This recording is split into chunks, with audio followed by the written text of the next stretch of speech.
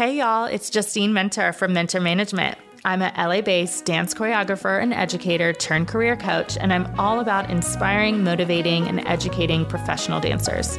I'm so excited to bring you Dance Careers Unfiltered, where we chat about the nitty-gritty behind the business side of the entertainment industry, the stuff that people don't know they need to know. Let's dive in.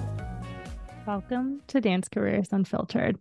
This is a really unique episode. I am working with a lot of data that I collected from 35 dance professionals.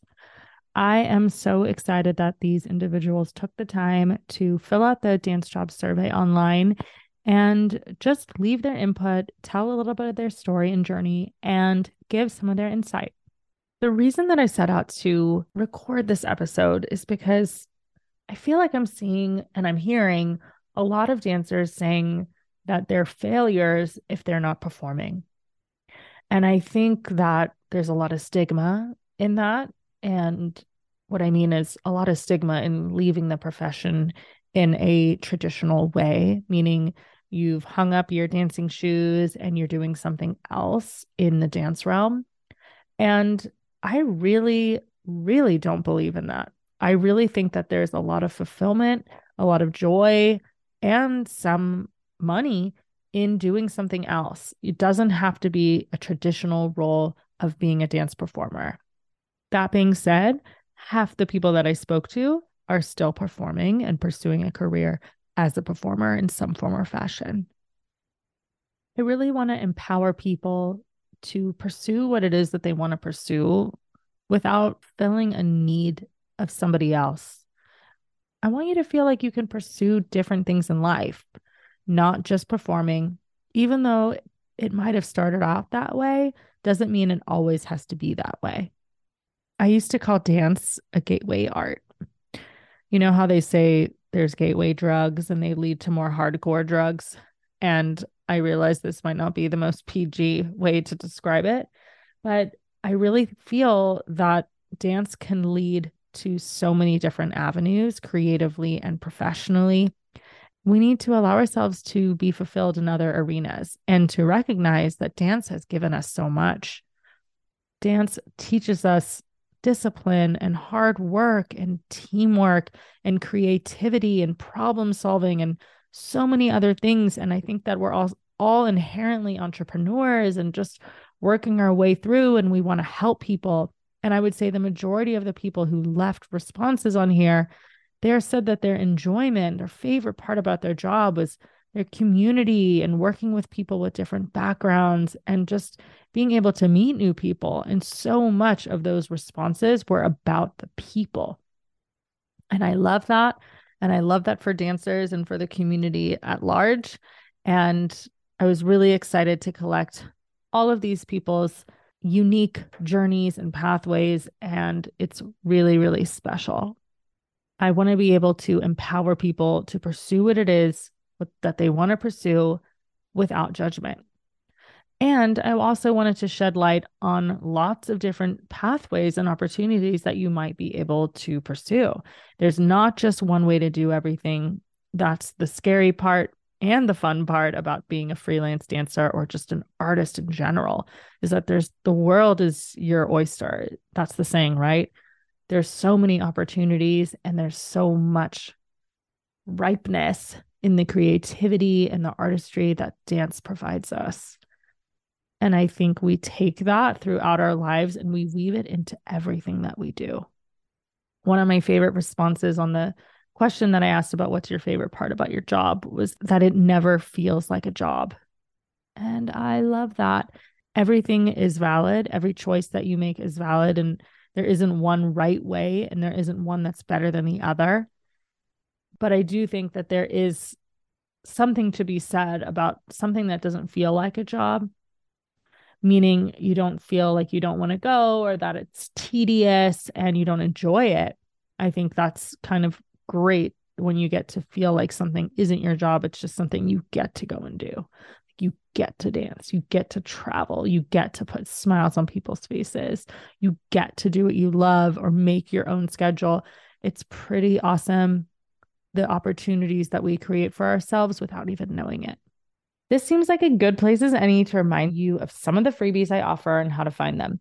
You can find my latest Reels cheat sheet, super great for planning out your reel shoot or just some video content creation, at justinementor.com/reels. I also offer a free class on my concept of the digital dance bag, which is an approach to organizing your online submissions for any kind of job. And of course, you can always jump into a free 20-minute one-on-one consultation that you can find at justinementor.com/shop. Also, brand spanking new, if you're an avid listener of the podcast, I finally have a way you can support more than you already do by becoming a podcast producer. For $5 a month, fans of Dance Careers Unfiltered who want to support and make a production impact and get their voices heard can visit justinementor.com/podcast to learn more. Back to the episode. I'd love to go through all the categories that I included on this dance job survey so you have an idea of what it was that I was collecting. So the first question is, what is your job in the dance world? And I asked for a title and a short description. And then I wanted to see how long people have been doing said job. And the options were less than a year all the way up to 25 years plus. Then I wanted to know if their dance job was their sole source of income. I think this is important because we need to know what is doable for us in our livelihood. Can we do what we want to do and still pay the bills? That's an important question because it's one thing to do what you love, but it's another to struggle in so many other ways. So finding that balance or finding however you can to manage that artistic side of you and also the adult side of you that needs to like pay bills and eat and do all those things. And it's tricky. It's a fine line. The next question I asked was, what is your favorite part about your job? These were some great answers. I already went through a few that were my favorites. And then I asked to rate your enjoyment of the job on a scale from 1 to 5. And good news, I didn't get any answers in the 1s or 2s, which I'll go over later. And then I got, what is your biggest piece of advice for anyone looking to do your job? And these were some amazing ones too. And this honestly will go into a part 2. So there's a lot of data here. There's a lot to unpack. And I'm excited to dive in and for this to be the culmination of season 2 of Dance Careers Unfiltered.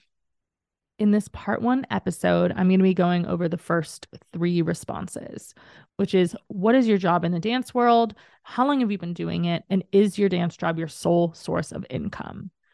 So let's break down the kinds of jobs that people put out. Dancer/performer made up about half of the responses. So 17 people are still pursuing out of the 35. Then dance instructor also encompassed a ton of the responses. So about 15 answers there for people who are teaching dance currently. Choreographers, 10 of the people. People who are solely working on social media for dance companies and brands, 3. There were 4 people who responded saying they were assisting in some capacity. 3 people doing administrative work.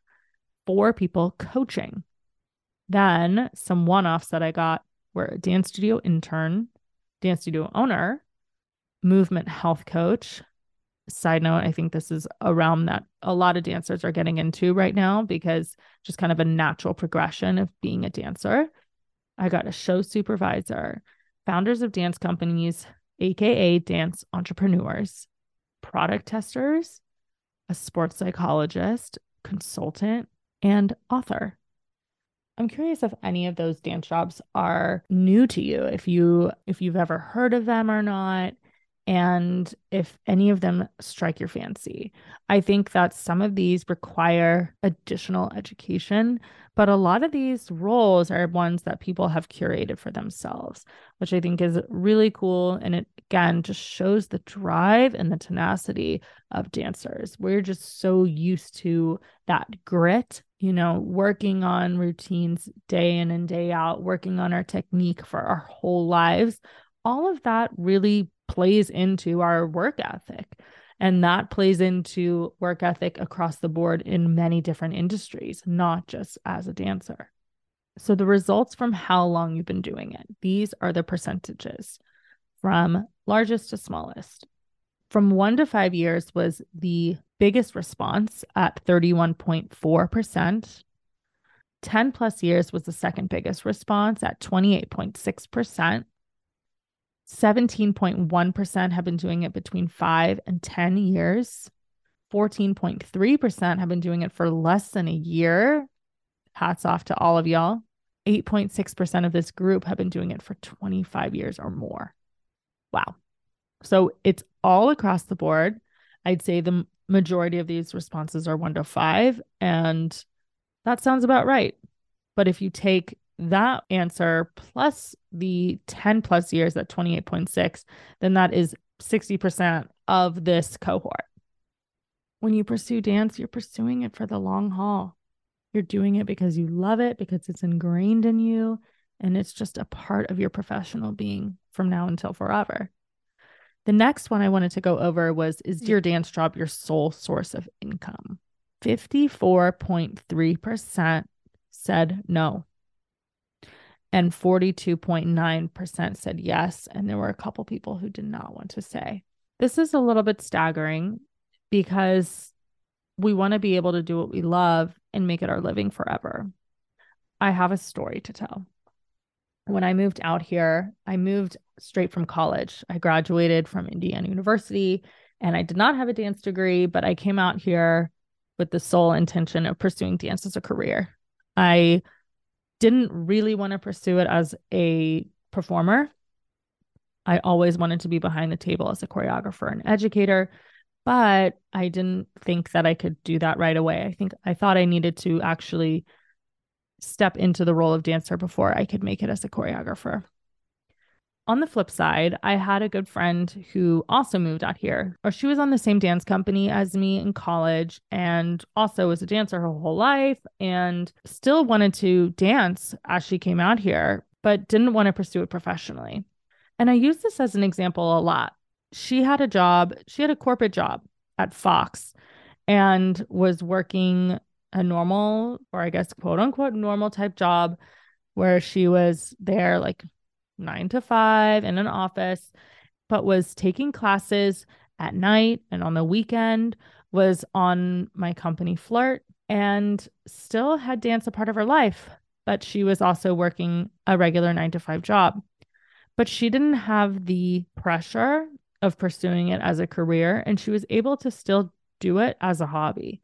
And I think that's what a lot of people get twisted when they start dancing for a living or try to pursue it as a living. And it's a really large jump to go from dancing as a hobby, which is what everybody does when they're doing it before they graduate high school, because you're doing it secondary to your schooling most of the time. And then you jump to trying to make it a living and your livelihood. And that brings on a lot of stress because it's very different to just dancing for fun. Dancing for fun because you love it, because your friends are doing it, because you enjoy the community. Whereas when you pursue it for a living, you are stressing out about booking the job so that you can pay rent. And then you don't know when the next job is coming. And that is even more stressful because you're living gig to gig. And not to say that's not fulfilling and not some people's path, but it's the reality of the situation. So I always use the example of my friend Jen, who came out here and danced for fun and worked in the industry, but in a completely different capacity, and was super fulfilled in that way. And there's nothing wrong with that whatsoever. And I think it's worth noting that several forms of these jobs aren't enough to sustain a lifestyle in Los Angeles or beyond. Now, a lot of these people don't live in Los Angeles, but obviously I am there. So that's kind of where I set the bar. I think we always have to weigh our personal fulfillment with our personal responsibilities. So looking at it in a mature lens and saying how much of this is giving me fulfillment and joy, and how much of this is actually fueling my adult life and allowing me to live the way that I need to and want to live. And finding that balance and being able to enjoy that and not be stressed by it is going to be our greatest feat, figuring that out. And once you do, please let me know, because it's just such a delicate balance. And I'm always curious how people make it work and the sustainability. Part 2, we're going to jump into the favorite part about your job as a dance professional, not a professional dancer, and your enjoyment and your biggest piece of advice for anybody looking to do your job. So stay tuned for part 2. Thanks so much for listening. Don't forget to check out mentor.management on Insta and justymentor.com/mentormanagement. That's MNTRMGMT. Check out the show notes to find links to my offerings and today's guest. And don't forget to subscribe, rate, and review the show. See you next time.